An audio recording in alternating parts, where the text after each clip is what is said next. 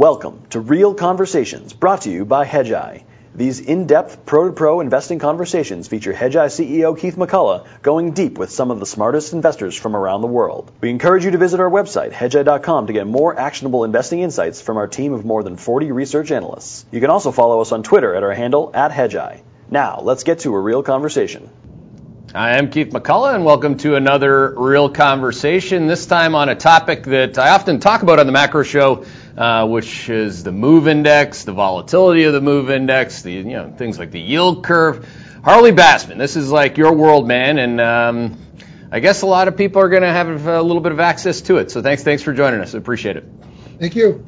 Maybe just start with, just so people get a sense of your background and who you are, and then we'll get into your process, because it's your first time on Hedgeye TV. And again, thanks for having the conversation. I just want to make sure that people have some perspective on what it is that you're doing and where you came from. Sure.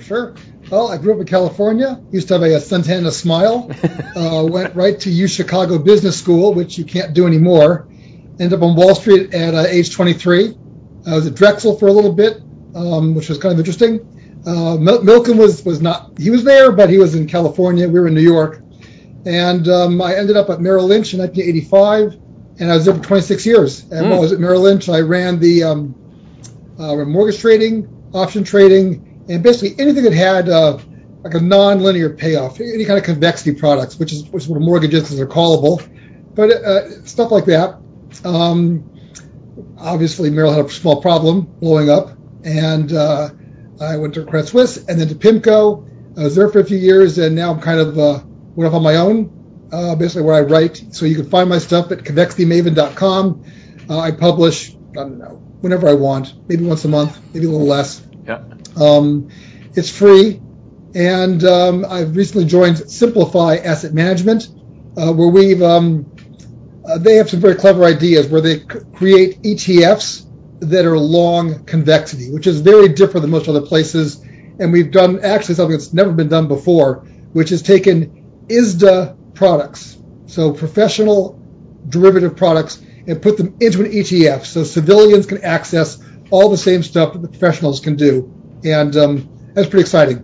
Yeah, ISDA style options, you have to go through an arduous process. For any of you that have started your own asset management firm, when we started at Carlisle, I remember my last stop, Harley, like it was yesterday. We blew that place up nice and good. But before that, we couldn't do anything until we had our ISDA contracts in place.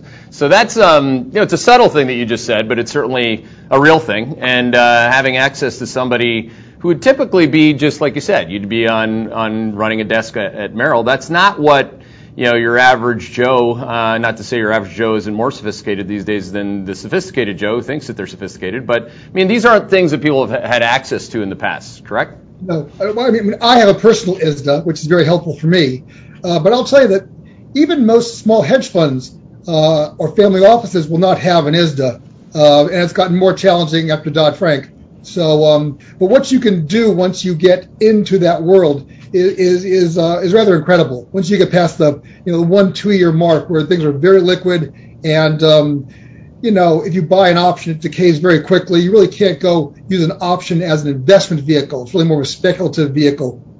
And Fed policy or other dynamics that are interesting, for 1 month or 3 months or 6 months, become really interesting if you go out 5 or 10 years. So in Europe, you have negative rates right now, and that will impact the stock market, the derivatives, the dividends. But if you take that negative European rate out 5 years and compound it, you get some really interesting investment opportunities. Well, I mean, because these things on a longer term basis have these massive pops and drawdowns, and what I'm talking about is volatility. So volatility, I want to start with actually some of the slides that you gave us in preparation for this, because I do think it gives people a nice framework. Quite literally, every morning I start, when I look at cross asset class volatility, I will always highlight whether the move is moving or not. And in context, it's always moving a little bit, like to your point, but within the context of the short cycle. But the long cycle, guys, if you go to Harley's first slide here on slide 1, this is actually the history of implied vol on the move. So maybe, look at that chart. I mean, maybe just speak to it in terms of what I just said, which is there are huge peaks and valleys. So I created the move index in, I think it was 94. You created it? I created it, yes. Wow, you could have started with that instead of some of the firms, man. That's pretty cool. I didn't even know that. Actually, the M stands for Merrill. Merrill is Merrill Option Volatility Estimate. So, which got sold recently to ICE, the stock exchange, and they didn't pay me a penny, unfortunately. But the move. You didn't get paid. You didn't get paid. You're the guy who created the move, and you didn't get paid anything for that. Well, Merrill gave me some stock options along the way, so I can't cry about that. Okay. But back at the ranch, implied volatility is the significant input into options. Everything else is transparent and readily available to go look at. Implied vol is kind of the magic, and it describes the distribution around, the mean, the center of some asset, some price, whatever it might be, and it's a kind of a tricky, bothersome idea, and I wanted to find a way to market options, it was like in the early 90s, to market the product to people and explain to them in a very simple way. And the VIX had just come out the year before, and it dawned on me, okay, fine, I'll go and create the VIX for bonds. And actually, I have more data than the VIX because we actually had data going back to 1988. Yep. So we could create the move going back that far. And the move's actually a very simple animal. It's a real number. It's a normal volatility, and I'll make it really simple for you. So you can explain to mom and dad at home. You take whatever the normal vol is, or in this case the move, divide it by 16, and that's how much the market's going to move, expected to move every day. So a move of 60 is more or less like we're going to move 4 basis points a day. And you can do the same thing with any kind of option out there. If gold is trading, I'll make up a number, $1,000. You would have a vol of 20. What that means is a year from now is a 68% probability, one standard deviation, that I'll be between 800 and 1,200. That's all it means. So when you look at option prices on, Amazon or AMC, for God's sakes, and you see numbers there, that kind of, you can take that, divide by 16, you get the daily price movement of what it's going to be. Right. So when you have that magic 16 in your head, it makes it very easy to go and estimate, do you think vols are too high or too low? The move index right now is around in the mid 60s. It's very deceptive. The move's actually higher than you think. And the reason why is it's made up of a blend of 1-month options on the 2-year, 5-year, 10-year, and 30-year. The Fed has basically frozen the 2-year note, and they've kind of locked in the 5-year by saying we're not going to move rates for the next year and a half, 2 years, 3 years. If you pull out the 2-year and the 5-year components of the move, then right now it would be actually in the low 80s, which kind of makes sense if you look at the chart. So I'd kind of look at that as what the move really is saying now. The Fed is artificially suppressing the front end of the curve and thus artificially suppressing the move. Well, part of that, part of that has a lot to do with the Fed being surprised to the upside on reality, right? So the Fed moves, as you know, the short end of the curve, or moves the move because the move's got those strikes, and all of a sudden, wow, we realize it's not. Well, they haven't quite said it's not transitory. They haven't defined what transitory is, as you know, in terms of an actual duration. But they're surprised. They had to change their estimates, and all of a sudden the short end moved. So the move moved a little bit more than it had. And that, to me, is really an open question here. I wrote about that this morning, actually, just trying to walk through that. If God forbid someone like me is right, guys, slide 15 on our inflation nowcast, and inflation stays above 4 and heads toward 5 for the next 2 quarters at least, doesn't it follow, or at least it follows to me, to ask the risk management question on this, Harley, that the move should continue to move higher because the short end's finally moving? I think, as you're describing, I'm kind of in your camp on this, but the Fed's not taking the front end up. They're going to let the back end release and move. So you will get a higher move index. So you're right about that, but you're incorrect about where it's going to come from. It's going to come from the back end moving a lot more. because the Fed's going to go, as they've said, and as they should do, is they're going to go and let the curve steepen and move QE. I actually published yesterday a commentary. I called it an open letter to the Fed, where I advised them 4 or 5 or 6 ideas that they could do at this meeting or maybe at Jackson Hole to go and modify around the edges their current policy that I think would be very helpful. There'd be a public policy benefit, and one of them is to let the curve steepen. Mm-hmm. Well, what they'd like to have happen and what will happen are often two different things. I mean, what the market to me has said to the Fed right now, hey, look, if you're going to get hawkish on the front end, then we're going to take down growth expectations on the back end. Now, that can happen in 2 different ways. You can have deflation, or you can have economic stagflation. So those are 2 ways where it may not be inaccurate. It may be you get what you get, because there's always some level of probability of the curve moving in different ways, obviously relative to what the Fed would like. Anomalously, basically since, the GFC, you've seen volatility higher in the 10-year note than the 2-year note. And the previous, 20, 30 years, other way around. It used to be the 2-year would lead the market up and down and would easily be 10 to 15% higher in implied vol than the 10-year note. And for the last decade, really, it's been the other way, where the back end has been much more volatile, which really it creates some weird knock-on effects that are unclearly good or bad.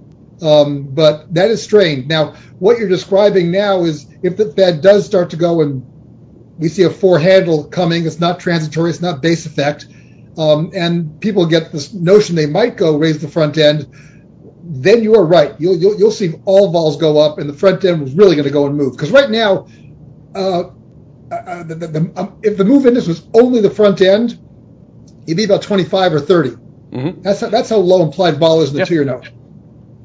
But it just started to move. That's the point. We focus people on the rate of change, not the level. And after, being like paint drying, it actually just moved, and it moved for the right reasons. You actually have a chart that shows this on the next chart, guys. If you show Fed funds rate versus the 5-year forward rate, you can see the pink part as opposed to paint dry. Harley, what I mean by that is that pink or purple, whatever color that line is, was dead flat on its back, not moving at all. And that's all of a sudden the Fed acknowledging that that this might not be as transitory as they thought. It wasn't too long ago, Harley. Don't forget that there are a lot of people out there, and some people that are relatively famous and should be, like Rick Reeder, who would say, "Hey, look, we'll see what happens after we get to 2%." And now they're talking about, well, due to base effects, 2 to 3 months of over 2%, it's may not be 2%. And what I'm saying, because we've had the best inflation forecast in the world for the last 3 years, both up and down, is that they're going to be wrong for longer. I don't think anyone has actually perfected an inflation model that works all the time. I didn't say it's perfect, but I built a great firm with that call. You've been right. I say congratulations, but it's been very challenging to go and predict inflation for lots of people. And that's why we do it. You got to be. That's it. You're not gonna be able to have your own house in Florida if you don't do something different, right? That is true. That's true. You created the move. I created a pretty damn good predictor of nowcasting inflation. We're using real-time data, using a stochastic model. Merrill, the people at Bank of America, Merrill don't even have anything remotely close to this at this point. But I digress. Yes. So what do you think? If I'm right, okay, because again, risk management is about, let's just say that I'm right. Let's say not a meteor hits your house right now, but I mean, let's just say that I have a high batting average on this. Let's say that I'm right, and let's say that those inflation numbers on slide 15 stick at a very high level relative to what anyone at the Fed is talking about. You don't think there'll be a lot of pin action on the front end of the curve? No, I don't want it. I think that they're going to let the curve steepen on the back end. I think they're going to pull their bond forward. They'll buy fewer mortgages. They'll buy fewer tips. And steepening the curve is a public policy benefit. Mm-hmm. It helps clearly helps retirees. So you're transferring money from corporations who are borrowing to the boomers who are retiring soon. Helps insurance companies. Helps pension funds. Those are all good things to have happen. But more importantly, what steepening of the curve will do, or not even steepening, releasing the curve to go and move by market forces, creates the ability to go and have information into the market. So historically, what you've seen is that the best predictor of a recession is the yield curve. And I wrote about this in late 2018, early 2019, saying the curve, that chart you're looking at right there, in theory, we should have a recession in 18 months. Mm-hmm. And that was my prediction. And I said at the time, I have no idea why it's going to happen because everything looks great. I guess one could say that I predicted a pandemic, but I won't take credit for that. But lo and behold, we did have a recession in March, April, May of last year, and the curve kind of predicted it. And I think having market forces, market prices give us information so people can properly adjust their portfolios is very important. And the last time the Fed kind of got in the way of doing this, creating moral hazard, was 05, 06, 07, when Greenspan said, we're going to use a measured pace and take rates up by 25 cents every 6 weeks. Well, if he says that and you kind of know it, then, well, what can you do? You could sell an out-of-the-money put option on interest rates, 30 basis points out of the money, because Greenspan's already told you what's going to happen. It's going to go up by 25. And you could sell a lot of those options and options on other things because he's kind of giving you the hint. This creates moral hazard. And so was the GFC the Fed's fault? No. Were they one of the villains? Yeah, they were, because of taking away risk management tools and encouraging them to take on more risk. Right now is the same kind of idea. The Fed wants to create inflation because we have too much debt. And the only way out of too much debt is to default or inflate. And inflation is a slow motion default. Inflation is what the Fed wants. They started this 10 years ago. It's unfortunate that the inflation they got, people that say that there was no inflation, that's totally bogus. There's been huge inflation from the Fed printing money. It happened in stocks, bonds, gold, real estate, fine art, jewelry, used cars now, I guess. And so we've had massive inflation, but that's not been a public policy good. It jammed the wealth effect. It's gone and created wealth disparity, which is not good. I think the idea now is to try and use fiscal policy to create some inflation in labor, in services, in wages. That's a public policy good. But in either case, you need market forces moving prices that are driven by real supply and demand, tells people what to do. And I think a steeper curve would help people reduce their risk exposure because it would signal to them, okay, things are potentially risky in the future. As I suspect you'll get to that eventually because the best correlation of implied vol is shape of curve. Mm-hmm. Yeah, that's essentially my point. I mean, of course they'd love to steepen the curve. The last time I totally screwed this up was in 2011 when Bernanke was absolutely successful and the mother of all steepenings. I mean, I didn't think he could do it, and I was wrong. So I got a track record at least back a decade where I did screw that up that time, and it is what everybody would like. I mean, so at the end of the day, we'll have to see. In between now and the end of the day, could be 2 careers for me when we start to think about You mentioned this, and this is an important point, is what the market expects the Fed to do relative to what they actually do, or the fear of what they do and its impact on the future of the economy and the curve. So, I mean, that's tough. I mean, I think we have to read, and I feel like I have to read and watch on that. What do you think you need to do? Well, I mean, there's a cognitive dissonance going on right now where you are saying today's inflation is not transitory, it's not space effect, we're going to have it, 3 months, 6 months, 9 months from now. You might be right, you might not be, I don't know. But the yield curve is saying that we're going to have a double dip. We're going to go back into recession, right? We've flattened out 50, 60 bips in the last couple months over here. If you believe the yield curve is a predictor, the best predictor of the economy, yeah. The curve's saying you're dead wrong, man. We're going into recession again. No, it's right? I'd take a step back on that. I mean, the curve is doing exactly what it can do when you have stagflation as a sticky expectation or sticky stagflation. You can have 1970s style. You can have an expectation of economic stagnation where the curve flattens and they can't get it to steepen. You can absolutely have that, but you don't have to have a recession. You can have now, something that's very bad. You'd get a flat curve at a much higher rate level, though.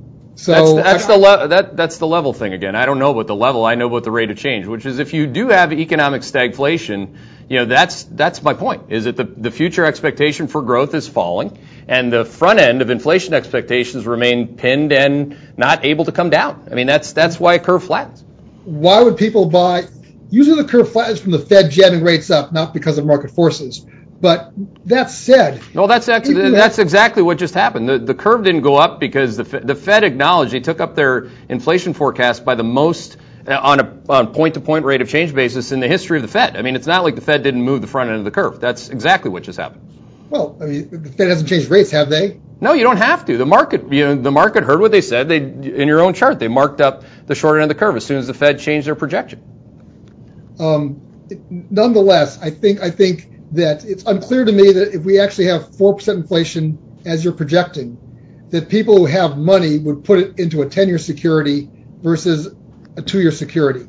I'm not sure why people would lock in a negative real rate. No, they wouldn't. What they would do in a fully allocated macro model that isn't just rate centric is that they buy gold. I mean, so when you have quad 3 stagflation, which is why gold did what it did in the 1970s, or did when we had stagflation into August of last year, for that matter, is that gold absolutely rips. So yeah, it competes with real yields collapsing, and yeah, if we have 4 to 5% inflation and a 1.25% 10-year yield, you have some of the you have the worst real yields in the history of real yields. I mean, it's not like there isn't an investable scenario for that. You are right that gold and real yields are very well correlated, although I find gold to be a rather tricky animal at best. I do own gold. I like gold as a long-term asset class diversification. So I'm on the home team with you for that. Yeah, I just buy gold when we're in stagflation. Gold loves economic stagflation, or what we call quad 3.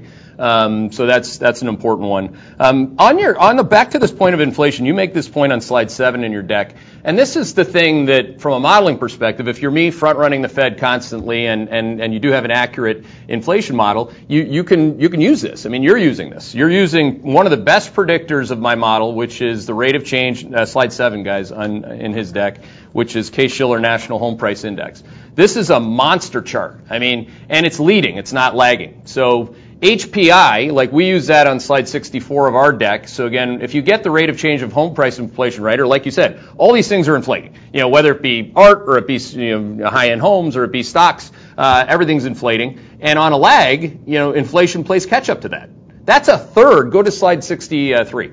A third of the CPI, as you know, Harley, is shelters. So it's really easy to get inflation higher than my nowcast, which don't include it actually going to where it's going to go. I'm front running myself on this. Do you see any? I guess to me, where I could be wrong on inflation staying sticky for longer, or sticky stagflation, however the hell I want to say it, I'd have to get that wrong. Do you think that we could see some kind of a deflationary spiral or reversal in the real estate market? Well, as I wrote about yesterday, home prices are at the ordinary median level, not high end where guys like you live. At the median level is driven by interest rates. Nobody buys a house; they buy a 30-year payment stream. Exactly. And the median house price right now is $363, $365. If rates went from 2.5% to 3.5%. All else equal, your payment stream stays the same, the house price would drop to $320. Yep. So the issue with home prices and using them purely naked as opposed to an OER kind of thing is that it's a feedback loop where taking rates down takes housing prices up. I think if we had mortgage rates go up significantly, which they is a point and a half significant? I guess right now it is. That would still take the pot off the steam right now. Home prices would certainly, I'm not sure they go down a lot, but they certainly would stop going up. Right. And that, once again, considering that the millennials are now entering into their prime years, it'd be a public policy good to raise mortgage rates to reduce home prices, or at least slow them down. Yeah, that's it would take a lot, but the arrest of a bubble or bubbling price is one catalyst for it. We'll have to see about that. I think a lot of the deflationistas really need that though, and they need it soon. The problem with that chart, slide 63, is that the base effect, which now we've got a lot of people that use those words, which is great because it's a mathematical and empirical reality you need to deal with, is that you will not get you will not get a lack of easy comps until February of next year, where that chart bottoms at 1.5%. So that a third of CPI is going to be sticky and high for a while. Another question on slide 3, because this is your bag, which is again, and maybe just taking a step back here and giving people the right language and the right mechanics to talk about implied vol versus the yield curve, because this is a great chart. Again, it's a very important relationship that people need to be monitoring every day. 10s, 2s against, I think you have that 1 year into the 10 year. Yeah, they're right. Yep. Can you explain that and why it really has, again, these are, and this is what you're saying, is that in your world there are huge advantage or huge alpha generating opportunities to take advantage of if you execute on a different duration when something's happening in a shorter term duration? Well, I mean, what is implied vol really? It's looking forward, not backwards, and you're trying to go and guess what's the range of possible outcomes a year from now. And the higher the implied vol, kind of the more uncertainty you have, the more, and uncertainty is risk. So implied vol really is the price of risk, the price of insurance. It goes hand in hand. If you have a dead flat curve, so I'll make up numbers, the 2 years 3%, the 10 years 3%, then the forward rate is 3% by bond math. And so therefore, there's not much uncertainty as to what's going to happen. If you had a very steep curve, so a 2% 2-year and a 6% 10-year, then the forward rate might be 8%. Once again, using math to discount forward prices. Well, if you have a forward of 8 and the spot rate for the 10-year is 6, since we have not invented going backwards in time yet, we can only go one direction, the spot has to go from 6 to 8, or the forward has to go from 8 to 6. Mm-hmm. They've got to converge because at some day the future becomes the present. The wider that spread between today and tomorrow, the more uncertainty you have because the bigger distance you have to move to converge the two.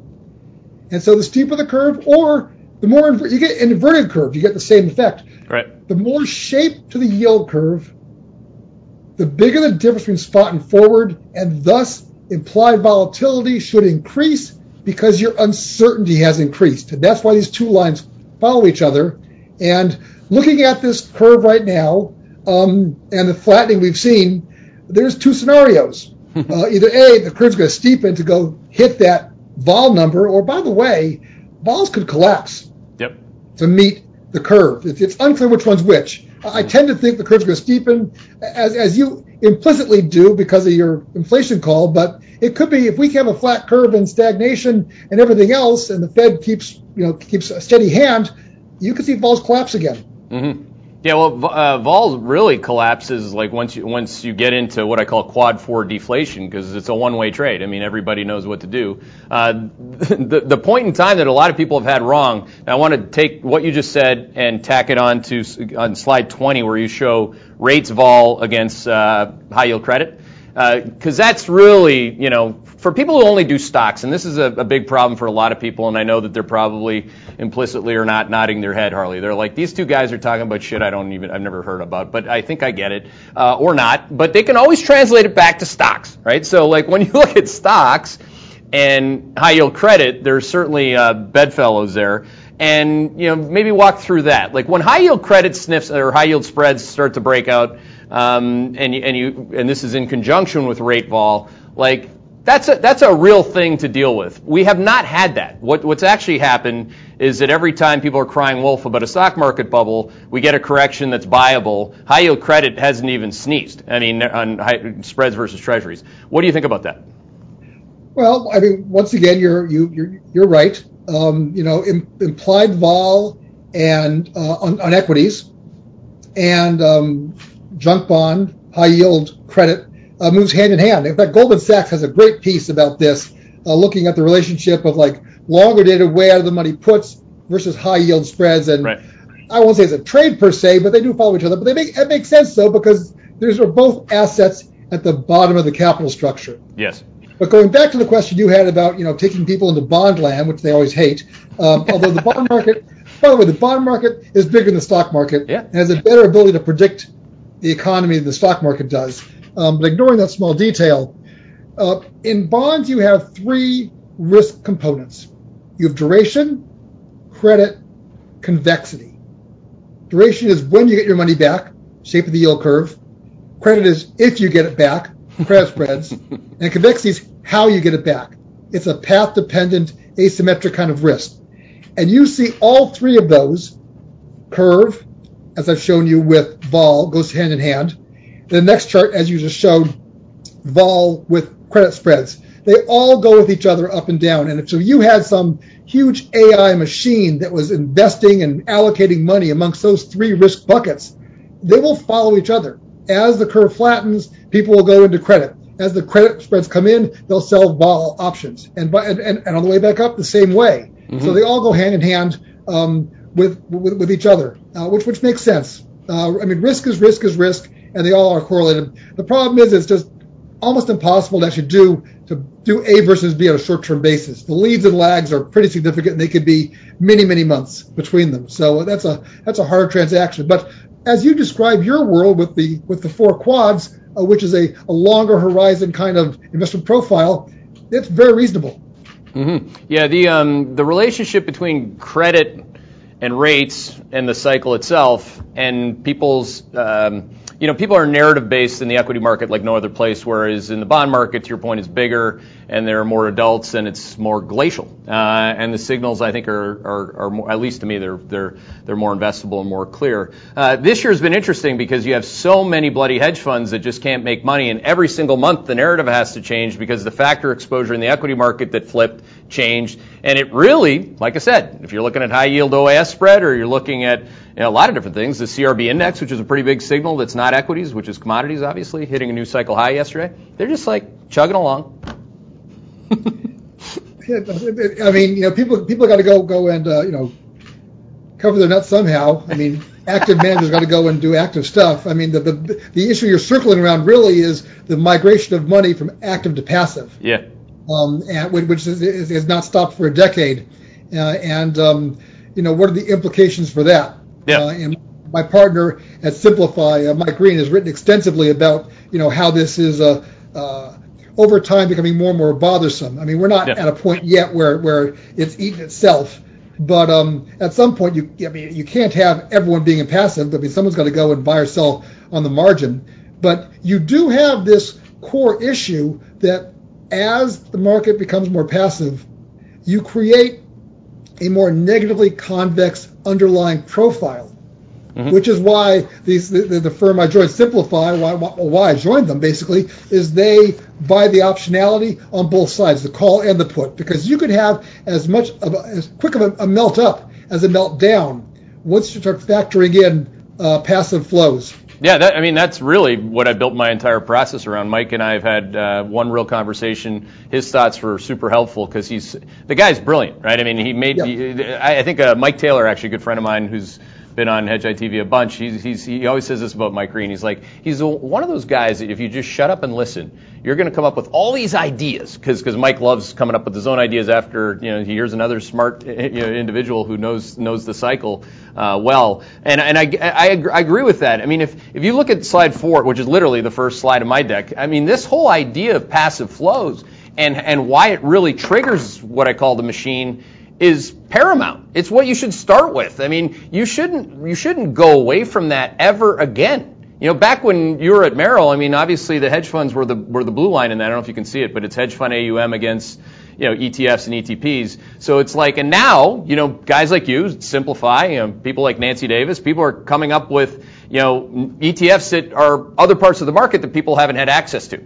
So it's only going to get bigger and bigger and bigger.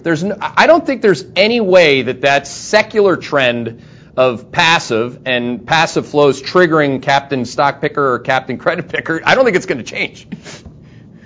Well, I wouldn't use the word ever, but in the foreseeable future, you're certainly right. Yeah.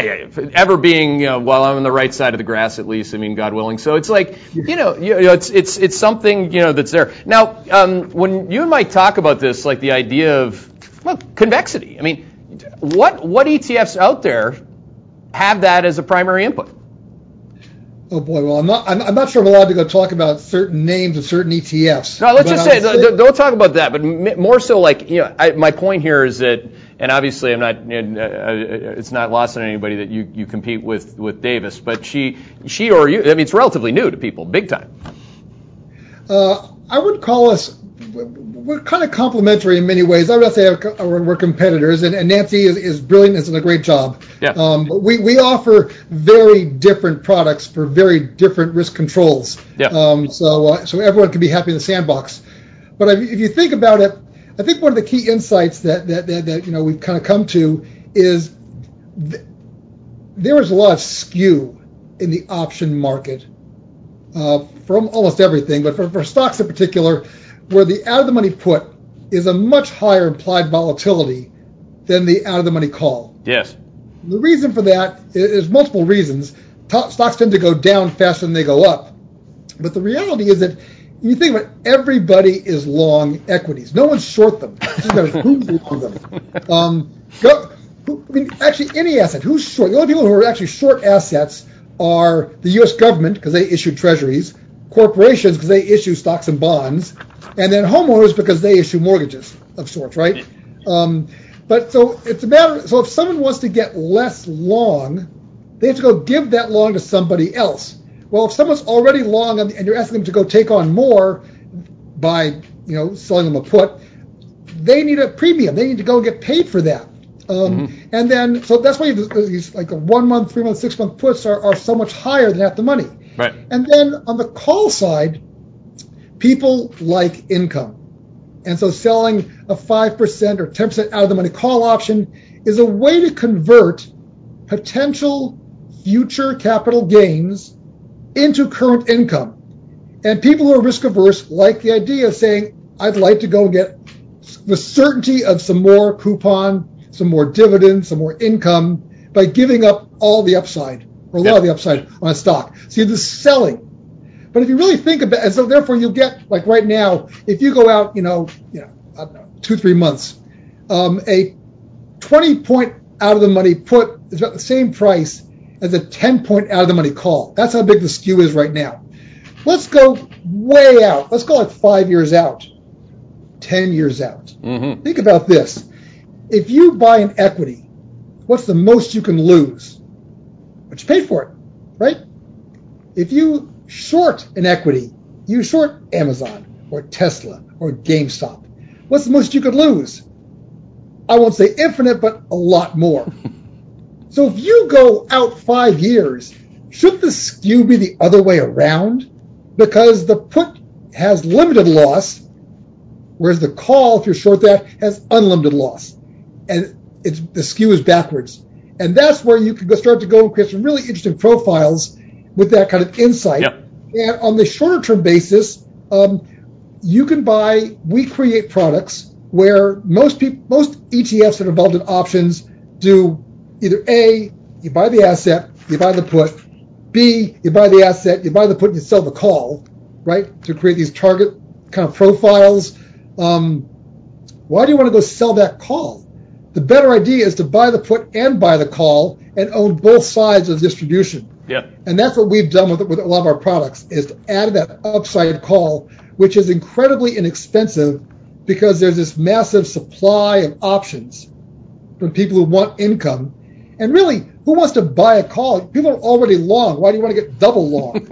They don't. So the call trade's way too cheap versus its theoretical value. And when you create an ETF with that kind of profile, what you could do is, instead of buying, let's say your 60-40 is your base case. Mm-hmm. Instead of buying 60-40 like that, why don't you go and buy 55 of a profile that goes like this both ways? You have less downside because you're only long 55, right? But you have more upside because you can be at 65 on the upside because you're on the call. Yep. And that's really where it gets interesting, when you start taking these profiles, I'm not trying to convince you to buy or sell stocks. I'm trying to convince you to go and modify the profile, the path of how you get there. Mm-hmm. And this is the key component about options, which is it's a struggle, but it's a path-dependent opportunity, a path-dependent, I won't call it an asset, but it alters how you get somewhere. Think about this. If you go buy IBM at 100 and it ends up at 110 a year from now, do you really care if it went to 130 or 80 before it got to 110? No, it got to 110, you made 10%. You buy a bond, same thing. You buy 100, it goes to 110, whatever, it got there. I got paid my coupon. If you buy an option, it actually matters a lot how you get to that final destination. It's a path-dependent risk. And so therefore, if you have clever people who can pick and choose interesting options and add that into your core underlying beta, right? Just asset allocation, you can improve your portfolio significantly because it's path dependent, and that's what we do. Yeah, it's interesting because it's what people playing the game at the highest level do on both the sell side, that's where you came from, and the buy side. Hedge funds. Most of my conversations on curves, shapes, because we do 50 different countries. We don't just do the U.S. So it's like talking about all these different curves at the same time, which can drive you nuts if you don't have consistent process to, again, aggregate your asymmetric bets if you have them. I mean, that's what, and I do think this is really it's not an adventure, the experience it is Hedge Eye. It's actually revealing who's out there and who does what. Because when you and I at the beginning of this conversation are back and forth like, no, I don't agree with this, or I say I don't agree with that.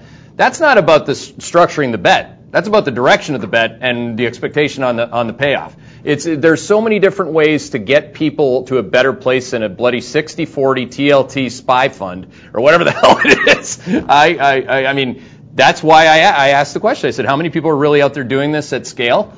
The answer is not a lot. And to your point, Nancy Davis is a pro's pro. She does a great job. And I've had a lot of good conversations with her about these types of things. And what I can find is that whether it's our institutional clients are actually, particularly family offices, if they're at that scale, they ask a lot of questions about what she does, and they'll ask more about what you do, just because people, they want to go there. They just need something to get there. Well, I mean, what we're doing is not orthogonal to what you're doing, because all we're doing is saying, I like your idea, and here's a better way to go and execute it. Right. I want to circle back to something else to make sure we touch on this, that rates going up or down by itself are conceptual, and we can argue about that. But if rates go up, you can get some really nasty outcomes. And I think it's one of my slides that we might get to is there's been a correlation in the last 20 years of stocks to bonds. Stocks up, bonds down, and vice versa. They hedge each other. That's slide 4, guys. Pop it up. It's his fourth slide. And when you've seen the two biggest drawdowns in the last few years, in March of last year and then December 18 before that, what you had was stocks and bonds moving together down. Now, this is clearly bad for 60-40, but it's even worse for a levered portfolio, like risk parity.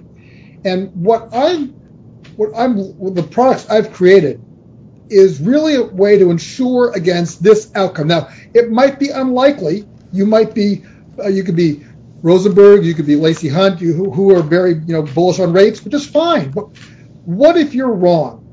What if Rosie's wrong by 5%? Small, but what if he is? That is going to be a very sad outcome because we are a levered financial economy. And if stocks and bonds went down in unison, that would be very bad. And we have, from that chart and the one after that, shows that if inflation gets much above 2.5, 3, and rates get much above 4, 4.5, that the correlation will flip. And that is what you should be concerned about, is not the bond prices go down because of higher rates, but if stocks and bonds go down in unison. Yeah. Because then all levered money is in a pickle. And I would view this as my biggest concern, is if the correlation stops going in opposite directions. And this is the red flag I'm waving right now. I'm not saying we're going to get 4 or 5% rates. I'm not saying that. I'm saying if we do get that, you should have an insurance policy or a profile that will offset that. That will be good. When you buy fire insurance, you don't hope for your house to burn down. Right? No, you don't. And I'm not going to go about life insurance, how you're rooting on that. So this is the idea you have in your head is and these insurance policies are incredibly cheap right now. Yeah. And what's truly anomalous is and this is some slides further down, is that traditionally we've seen the term surface, which is the surface of options from 1 month, 3 month, 1 year, 2 year, 5 year, goes uniformly up.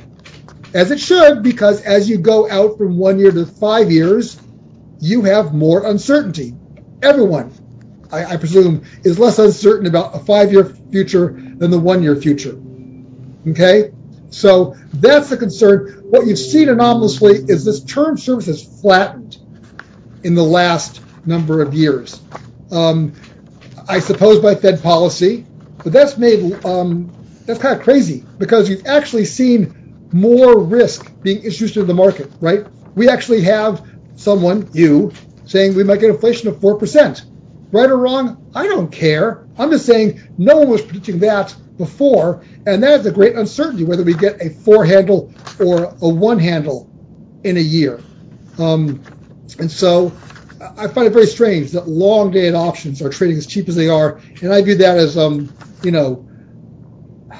a great worry because it signals to me people are short convexity, yep, short optionality, and almost every blow-up we've had in the last 30 years, 40 years, has short convexity somewhere, lurking at the scene. Yeah, that's slide. Actually, they might get this. More people might understand this if you look at slide 12. He's showing SPY volatility term surface. I think on slide 12 is it? Maybe we have the 20-year volatility. The surface of 20-year is on slide 15. So that's a good slide right there. You can see this is kind of crazy. Longer dated options and bonds trade for less than the short dated options, which is nutty. But that's a different story entirely. But if you go back to the prior slide, that's interesting over here. Why do you we're at the all-time highs and we have crazy stuff going on over here? Why would long-term vol have come down by this much relative to short-term vol? Look at that. When you look at 1-2 years on out, it hasn't moved. Right. Why are long-dated options coming down? This is not a good thing. And the Fed is creating moral hazard by not creating uncertainty so people will go and be less risky. That vol should be higher, not lower, if people are actually being concerned about the future. Mm-hmm. Yep. There's so many structural issues there. That's probably for another conversation where, the hedge fund industry with all of its leverage targeting, net targeting their hands are constantly being forced to delta hedge, re-hedge. There's so much going on there. There's obviously massive buying by central banks, et cetera, et cetera. If you don't mind, I'm going to ask other people's questions. I have one big question I haven't asked you that I'll ask you if I don't like the questions in the queue. What is I don't know if this is yours or not, but it's a highly ranked question. Jim's asking you to explain SVOL. What's SVOL? SVOL. That's our new product. Yes, it's an ETF. Can I talk about that or not? Can you? Is it new? Does it trade? It does. It's listed. Yeah, trading. Of course you could talk about that. The guy's asking about it. Well, actually, because he asked about it doesn't mean you could talk about it, but you could talk about it, obviously.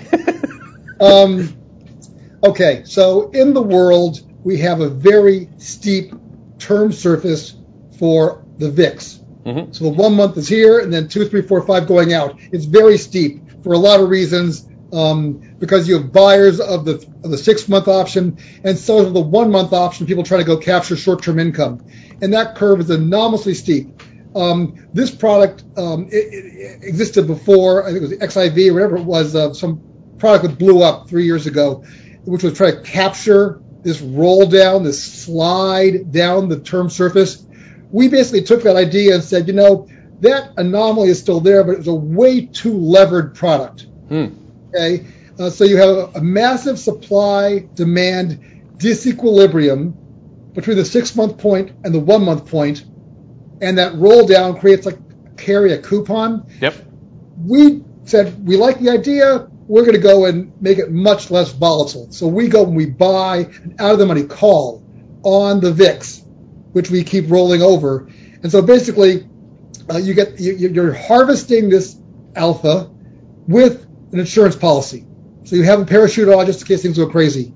It will yield less than the old products do, but it'll be less volatile, it'll be more stable, and our back test shows it's actually rather clever. If you get a real blow up, you actually make money because we're on the out of the money call. So it's a way of classic, alpha arbitrage when you have large retail or institutional flows that push prices way out of line, much further out of line than they should fundamentally economically be. So there's hedge funds out there that sell 1 month options on treasuries and on equities every day at Delta Hedge, and you know who they are. And you have insurance companies who have to buy 1 year and 2 year options on SPY, SPX. They have to buy it to hedge out their variable annuities. And so we have this pressure on both sides of almost regulated people doing stuff. We're just saying, fine, we'll collect that insurance premium, but we're also going to go and limit ourselves with the call option above it. Mm-hmm. So that's a vol premium product. It's equity. There's nothing else in there. It's not rates. Is that right? Yeah. Just equity. I apologize for the noise. It's the gardener deciding to go and garden by me. No, that's cool. All right. Here's a couple questions. So this question has to do with the flow of it all, and I've had a lot of questions on this actually. When you think about everything, actually we haven't talked about this. We've talked a lot about the mechanics, a lot about the bond math. Dave in California, what's the main driver away from all this? He's basically asking, like foreign demand for treasuries, the pension fund bid, rotation, resets. There's a lot to talk about. People talk all day long on TV. I mean, look, I think the Fed is the key driver for all this stuff. I have advocated yesterday and for quite a while now that the Fed should reduce their buying of mortgage-backed securities, and that's one of the slides in there also. Yep. I use what's called the constant maturity mortgage, CMM. It's the par mortgage rate, and I compare that versus the 10-year swap rate. And I was going back 10, 20 years, 30 years. I view that as the best single indicator of relative value of mortgage securities. Right now it's trading in the low 40s, 40, 41, 42. Guys, that's sorry to interrupt. That's slide 6, just so that people can have a chart and remember what you're talking about. The pink one. The forever average is 72, 75. The Fed is clearly distorting the market with their buying. And I would like them to go and back off and move that mortgage purchasing.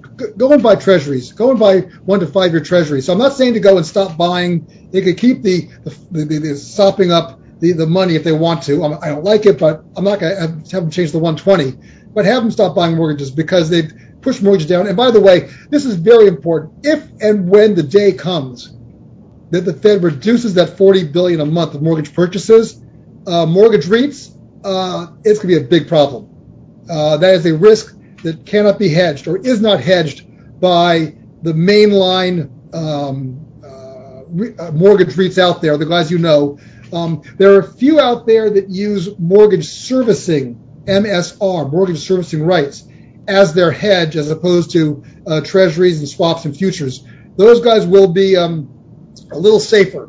But the main guys, the big guys who use only swaps and futures as their hedge, that book value is going to drop like a stone. I figure about 10% if the Fed stops buying mortgage securities. Yeah, that's and here's a follow-on question, same guy, and it just asks a different part of the market, of the treasury market. What do you think QE's effect's been on bond market vol? Is it artificially suppressed? He's asking as well. Of course, it has been. I mean, in multiple ways. One by flattening the curve, which reduces the cost of hedging, but also just their underlying bid to the market. And clearly they produce vol. But by the way, that was a feature, not a bug. The Fed wanted to reduce volatility to bring in money, investment money in animal spirits. I mean, the whole idea of QE was to get you out of safe treasuries and into risky assets. That was the idea. and it worked. Congratulations. But I mean, at some point, too much medicine is not healthy. Exactly. Oh, by the way, I'm getting a lot of questions about your gold chain. That seems to be pretty popular here. And that you like gold. The way Wall Street comes full circle. When I started at Credit Suisse on the sales trading rotation program in 1999, dating myself a little bit, my boss Steve Keller, I had I'm Roman Catholic, right? So I had my cross there, and it was a big one. It was literally the only asset I think I had, and I had it like you have it, and he's like, dude, are you kidding me? This is Wall Street. You can't have that. And now like half of the people on my floor have something that like that, maybe not gold like that. That's really cool, but it's crazy. Yeah. This is an Egyptian cartouche. It's the coat of arms of Egyptians. So if you look at the various pyramids or other things from that era, you'll see this design. And in theory, it's my name in hieroglyphics. I can't prove that. And this is a baht chain, B-A-H-T. It is the currency of Thailand, and this kind of link is what they used to use for money. Hundreds of years ago. Awesome. And this is from Thailand, and this is from Egypt. That's fantastic. This Dave California, this guy just asked 2 questions on shapes of curves. Now he's talking about how outstanding your gold chain is. All right, the last question I have, which has nothing to do with that, and I talked to Nancy Davis about this a lot as well. I think you have a similar but probably articulated differently disdain for tips. Is that correct? Oh yeah. They're outright short. Why do you guys? I mean, I don't like them either. But why do? I'll let you just speak. Like, why don't you like them? Okay. Let's get one thing clear. Okay. Once upon a time, I'm a market maker on Wall Street, and one of my traders, customer comes in, wants to go sell a bond, and my trader won't put a price on the bond. And I said, why not? There's always a price. No bad bonds, just bad prices. Mm-hmm. Okay? Right now, tips as a product, notwithstanding my problem with CPI for all the reasons we know about, hedonics, substitution, OER, forget that nonsense. There is a price where tips make sense. Yep. There's a price where they don't. And right now, at a negative 1.5% real rate, which is the forever low forever, they don't make sense to me. I mean, I guess they could be. You need very high inflation to make these things viable. And if we get inflation that high, there's other trades I'd prefer to have on than this. And also at this stage of the game, I mean, I can't tell you what forget the DV01 or how much tips will move for a given move in the 10-year. I can't even tell you the direction of which way they're going to go. I see tips going down with rates up or down from the current pricing level. So it's not that I'm against tips, per se. It's the price right now it's the wrong price. And it's the wrong price, as I wrote about yesterday, because the Fed is buying more tips that are being created. When you add all the tips up, tips that are being issued, that are maturing and everything else, the Fed's buying more of them that are being produced.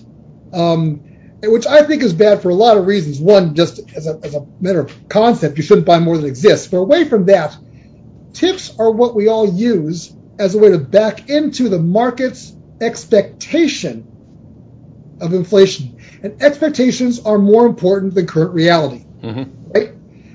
The fact that the Fed has distorted this market so much, we're getting zero information out of the tips market. That is false. And by the way, that's hurting the Fed. How is the Fed able to go and discern where market expectations are when they've distorted the primary, most visible way to look at inflation? So I think they should go, once again, slow down buying tips and go buy it in the 1 to 5 year sector. The Fed used to own 10% of the tip market. Now they own about 25% of the tip market, which all happened in the last 18 months. That's just insanity. It's gargantuan. I mean, prior to Dalio telling Summers to do it, there wasn't a tip market. So it's an interesting thing, isn't it, that the history of tips and where they came from, and people like you and Nancy, that you guys are creating things at this point in time in market history, right? I mean, it's like I was shocked when you said you created the move. I should have known that. Apologies for that. But there's a long history of financial products and evolution. There's a definite, like I said, until I'm on the wrong side of the grass, there's a secular path for more ETFs to replicate reality than not. And I think you did a really good job, really educating people. That's the first thing before they were to ever invest in anything anyone has created, but also giving them a pretty keen sense on how to use it. So.